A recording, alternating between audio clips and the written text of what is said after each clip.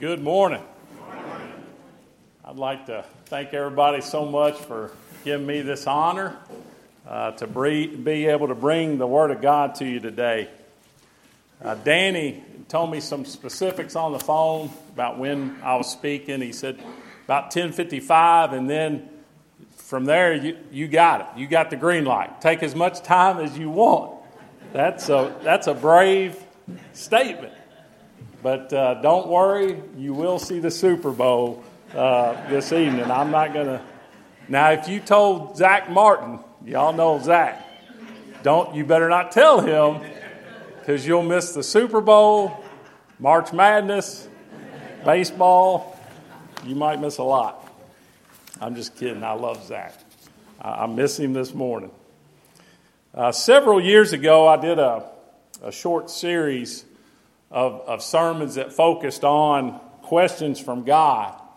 And so many folks today and throughout history like to ask God questions. And I think that's okay and that's healthy if we're really digging in and wanting to find the answers. But what really will help us more than anything is to look at the questions that God has for us. God, throughout His Word, lays out some questions for mankind. And it's not that God doesn't know the answers, but He wants us to answer these questions for ourselves. And He knows that if we do so, we're going to grow closer to Him. So our question from God this morning comes to us in several different passages. Are you not worth more? Are you not worth more? Now that word, worth, we need to define that first. And we'll say we're not worthy. In fact, in class this morning, Danny hit on Luke 17, and some versions of your Bible say unworthy servant, and some say unprofitable. We got a brother in here that's a Greek Hebrew guy. He would tell you exactly the word there.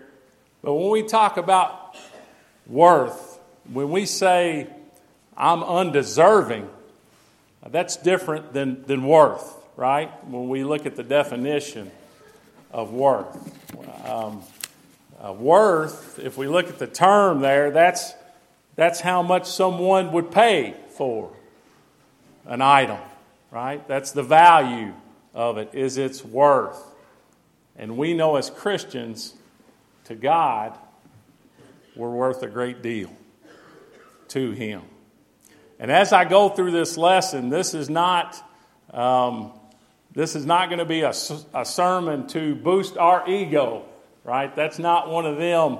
We get enough of those on TV, right? The health and wealth gospels. That's not where we're going today. And I pray and I hope that as we work this out, that it'll actually humble us and want to serve God that much more.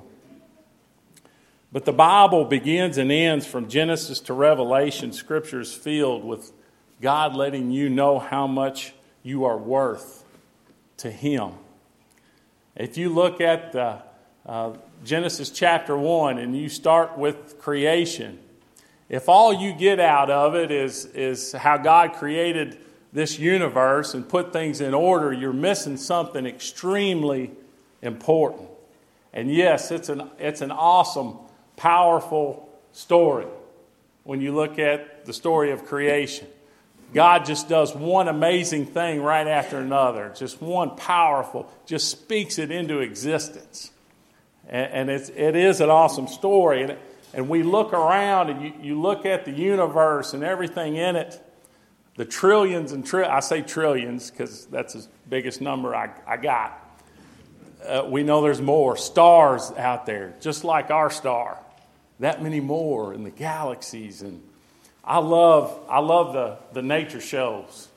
My favorite channels on TV, if I could just get ESPN and the nature shows, I'm good. You can have the rest. But every time I watch those nature shows, it just builds my faith that much more. I see something new. They pull up some creature out of the depths of the ocean. I think, wow, God's amazing. But we look at this and we look at creation and we can kind of we kind of feel like David in Psalm 8, verses 3 and 4. He says, when I look at your heavens, the work of your fingers, the moon and the stars, which you set in place, what is man that you're mindful of him, and the Son of Man that you care for him? We can look at everything and feel kind of small and say, who am I that you care for me? And God tells us, if you look in Genesis 1, at verse 26, he says, there's something different that takes place. He said, let us make man in our own image. A little different right there than the rest. God's telling us something here. This is special to him right here. God wants us to know from the beginning, you're different than the animals. You're not just a product of nature. You didn't come from animals. I made you special. You're in my image. You are mine. You have a soul that will live on for eternity. And I want us to understand this too. Again, this should really humble us, and this should change how I live, but it should change how I treat other people. Because everybody I come in contact with was made in God's image. That's easy to say till you get to work and you're dealing with old so-and-so that likes to get under your skin, right? Oh, they're made in God's image too. And they're precious to him.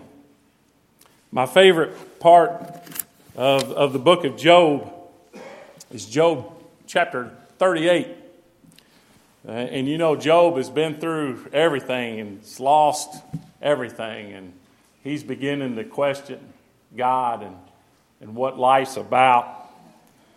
And God lays it out for him, right? I say, God says, brace yourself, Job.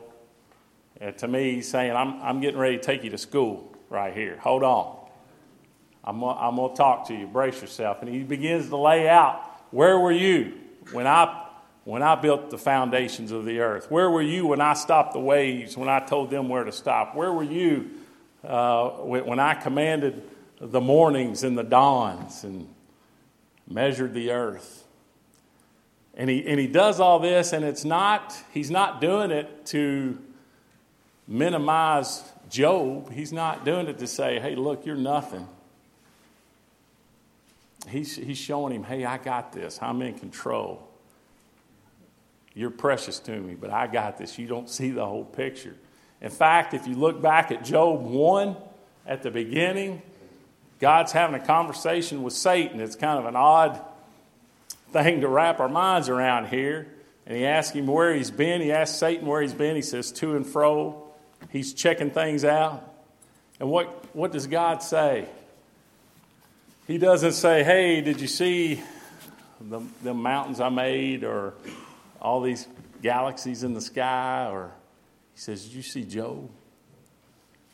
He looks down at a righteous man and says, here's something special right here. Here's something I care about deeply right here. Just a man living his righteous life. God wants us to know that we're important to him. He places value on us. He knows every tear we shed. He collects them in a bottle. He knows the number of hairs. It's not too hard for me, but he knows them. Psalm 139. I want to read through this. Psalm 139. And if you can, I've got them broken up every so often. O Lord, you have searched me and known me. You know when I sit down and when I rise up. You discern my thoughts from afar. You search out my path and my lying down and are acquainted with all my ways. Even before a word is on my tongue. Behold, O Lord, you know it altogether. You hem me in, behind and before, and lay your hand upon me. Such knowledge is too wonderful for me. It is high, I cannot attain it. For you formed my inward parts. You knitted me together in my mother's womb. I praise you, for I am fearfully and wonderfully made. Wonderful are your works. My soul knows it every well. My frame was not hidden from you when I was being made in secret, intricately woven in the depths of the earth. Your eyes saw my unformed substance. In your book were written, every one of them, the days that were formed for me, when as yet there was none of them. How precious to me are your thoughts, O God. How vast is the sum of them. If I would count them, they are more than the sand. I awake, and I am still with you. If all we get out of this scripture is that we got this all-seeing, all-powerful God, we're missing something crucial. This is a beautiful picture of an intimate relationship with our Creator right here. He cares about us. He loves us. This powerful God loves us. I want to read a few more scriptures, and I'm just jumping through here. If you hit the slide before we get to our main text. Psalm 56:8. And I mentioned this earlier. You have taken account of my wanderings, put my tears in your bottle. Are they not in your book? Zechariah chapter 2, verse 8. For thus says the Lord of hosts, after glory has sent me against the nations which plunder you, for he who touches you touches the apple of his eye. Isaiah 43:4. Since you are precious in my sight, since you are honored, and I love you. 2 Chronicles 16:9. For the eyes of the Lord move to and fro throughout the earth, that he may strongly support those whose heart is completely his. This is just a few of many. All these verses show us we're so valued by God. If you turn to Matthew chapter 6, Jesus is giving his Sermon on the Mount here, and he's talking about worry. That's the main. I'm not trying to pull it out of context and twist it, but there's a point to why he's saying not to worry. Verse 26 in Matthew 6, look at the birds of the air. They neither sow nor reap nor gather into barns, and yet your heavenly Father feeds them. Are you not of more value than they? He goes on to say, look at the lilies of the field. See how they're clothed. Solomon in all his glory don't match their beauty. Jesus is saying, if I take care of these things, how much more am I going to care for you? Why are you anxious? Why are you worried? He's telling us he loves us. In Matthew chapter 10, verses 28 through 31, Jesus, talking to his disciples, gives the same message. Verse 28, and do not fear those who kill the body but cannot kill the soul. Rather fear him who can destroy both soul and body in hell. Are not two sparrows sold for a penny? And not one of them fall to the ground apart from your Father. But even the hairs of your head are all numbered. Fear not, therefore, you are of more value than many sparrows. Sparrow in Jesus' day was the poor man's sacrifice. You get two, right? One, buy one, get one free for a penny. He's saying, if I know when they fall, if I care about that, don't you think I care that much more about you? I think Satan uses the world, he uses society to make us feel worthless. He wants us feeling like we're not worth anything to our Father in heaven. And we go through life and we take some hits, right? Just growing up is rough, isn't it? We get big dreams growing up, and sometimes we find out I ain't got the stuff to make those dreams come true. I wanted to be a big basketball star, right? I wanted to be Daryl Griffith, do a 360. Michael Jordan. I think you could easily tell that wasn't happening. Coach told me, son, you're too heavy, too slow, you can't jump. You can foul really well, but that's about it. We'll use you for that. Kind of devalues you, right? And that's just, we can look back at that kind of stuff and laugh about it, hopefully, and know that that wasn't our purpose anyway. But what about the more serious stuff that happens in our life? Maybe relationships that we've had, maybe a boyfriend or a girlfriend, or maybe even a spouse, a husband or a wife that has devalued us in some way, made us feel like we're not worth anything. Maybe it's harsh words or criticism that's made you question your value. And sadly, sometimes that happens even in the church. I pray that it don't.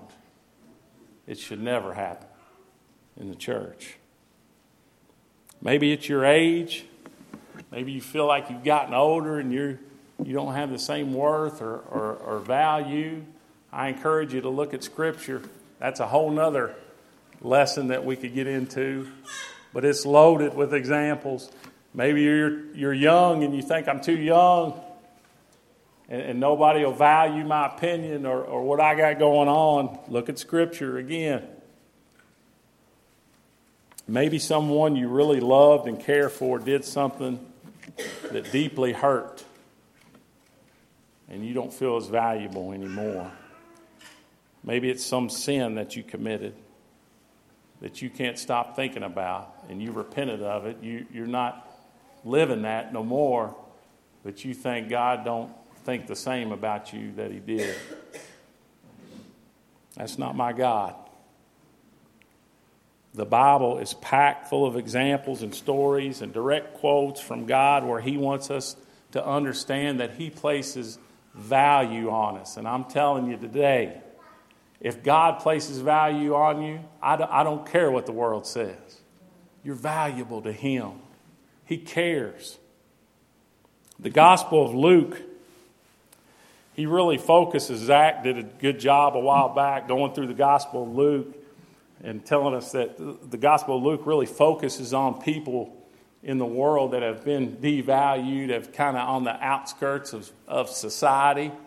And if you're struggling with this, I encourage you to study the book of Luke. But you can see how Jesus interacts with each one of these people. But in Luke 19, we see Zacchaeus. He's a perfect example of what we're talking about. Here's this wee little man, right? Little short guy, and he's short in society's eyes too, right? Jewish folks didn't care too much for a tax collector.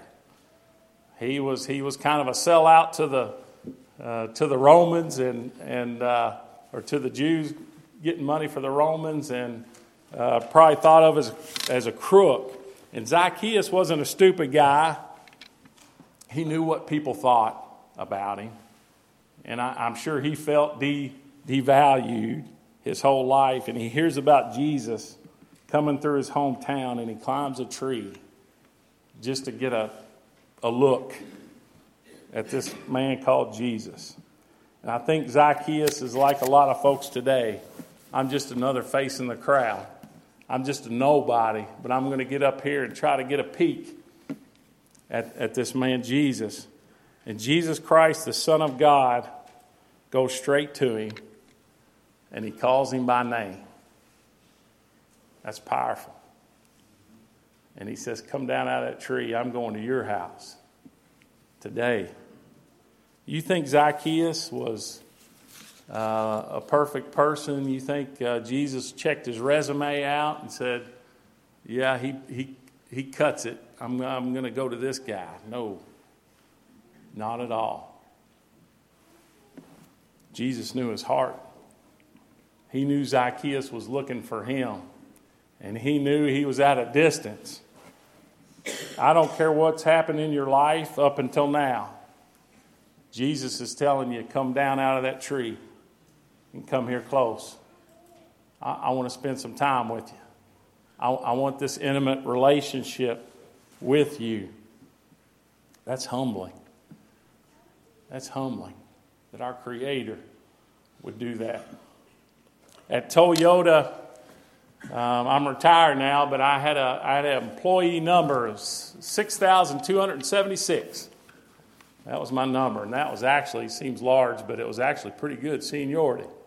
We had guys coming in 70,000s and 80,000s before I left. A lot of you folks probably either have worked or work at GE or Ford, and we understand that we're kind of a number, right? That when I leave, the next number's coming in, and they won't miss a beat. They'll keep right on rolling. Being a child of God, I'm not just a number to Him. God doesn't look down from some faraway place and say, oh, well, 6276 just left the church. Here's 6277. Good luck. He don't do that. It breaks His heart if I leave Him. He cares for us. And the beauty of it is, He is not some faraway God. We serve a resurrected Christ that lives today. He's right here with me right now and cares for me. As many of you know, Dan mentioned it this morning, my dad passed away several weeks ago, and it's been tougher than I thought. But what gets me through is all the good stories that I hear about Dad. So many people said, your dad was here when this happened to me and took care of me, or your dad brought me to Christ. That's the ultimate thing. And I hear stories like that. It makes me smile, and I'm so proud that he was my dad. And I think about what an honor it is to have a guy like that raise me, and how humbling that is. I was talking with my mom after he passed, and she said something that really got me. She said, I hope you understand how crazy your dad was about you. He thought that you hung the moon and stars. Wow. And that, when I hear that, I get mixed emotions. I feel really good. I feel I got a buddy that always says, I feel like I could whip a rattlesnake. I think, boy, this guy that I admired so much thought that much about me. But then something else hits in. I feel bad at times when I think about the past, when I didn't live up to His standards. I didn't live up to His name, giving honor to Him. Honoring somebody is all about how we live. It's more than words. But I think about my dad's love and what that meant to me and how that motivates me. How much more is God's love for me? My dad was just a man. He was imperfect. And he'd be the first to tell you he sinned quite a bit. While he loved me with everything he had, compared to God's love, it wasn't even close. You can't even hold a candle.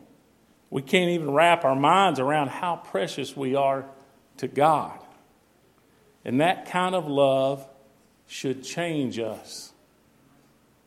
That should motivate us. When I realize that God loves me that much, it should push me to want to give Him honor in everything I do. And that's what I was talking about. This ain't about boosting our ego. It's His glory. It's His honor. The perfect creator of the universe looks at me and thinks I'm the apple of His eye. That's something. That should bring me to my knees when I sin against Him. And it should light a fire in me to want to spread the gospel. Because I know He feels the same way about everybody I come in contact with. I think I got one more slide there. I've got that up there, and I want this just to drive it home. Let God's love be your motivation to live for Him. Danny was hitting on it this morning in class. Growing up, I let fear motivate me. And I'm not talking about the good kind of fear of the Lord that the Bible talks about. I'm talking about the selfish kind of fear, like hiding the talent kind of fear. I'm just fearful of doing the right thing not to go to hell. That kind of motivation leads us to a bad perspective, a bad view of things. It leads us to looking at God's Word as this checklist of do's and don'ts. And as long as my do's outweighs my don'ts, then I'm going to be okay. That's not it. I begin to see God as this faraway judge who's just waiting to drop the hammer down on me. That kind of view, it doesn't maintain a healthy relationship with God. And it diminishes His grace and His mercy. It's what we talked about this morning. You can't earn it. It'd be like growing up with abusive parents and thinking, well, I'm just going to do this to keep from getting beat. And what happens when I get older? I'm out of here. I'm not coming back. For me personally, I turned away from God. It wasn't until I had kids that I got serious. I thought, okay, I got to get my relationship with Christ right. And when I started to dig in and really study and pray, I soon found out that my God is not this faraway being that's ready to punish me at the drop of a hat. He's my Father, the creator of the universe, all powerful. And He's my Father. And He wants more than anything for me to spend eternity with Him. So much so that He gave His only Son to die on a cross to save me. When I learn more and more about His steadfast love that never ceases, that's the motivation that we need. That's the motivation that's going to keep me going and enduring and be faithful to the end. If you're here today and you don't have a relationship with Christ, you're missing out on the greatest love ever known.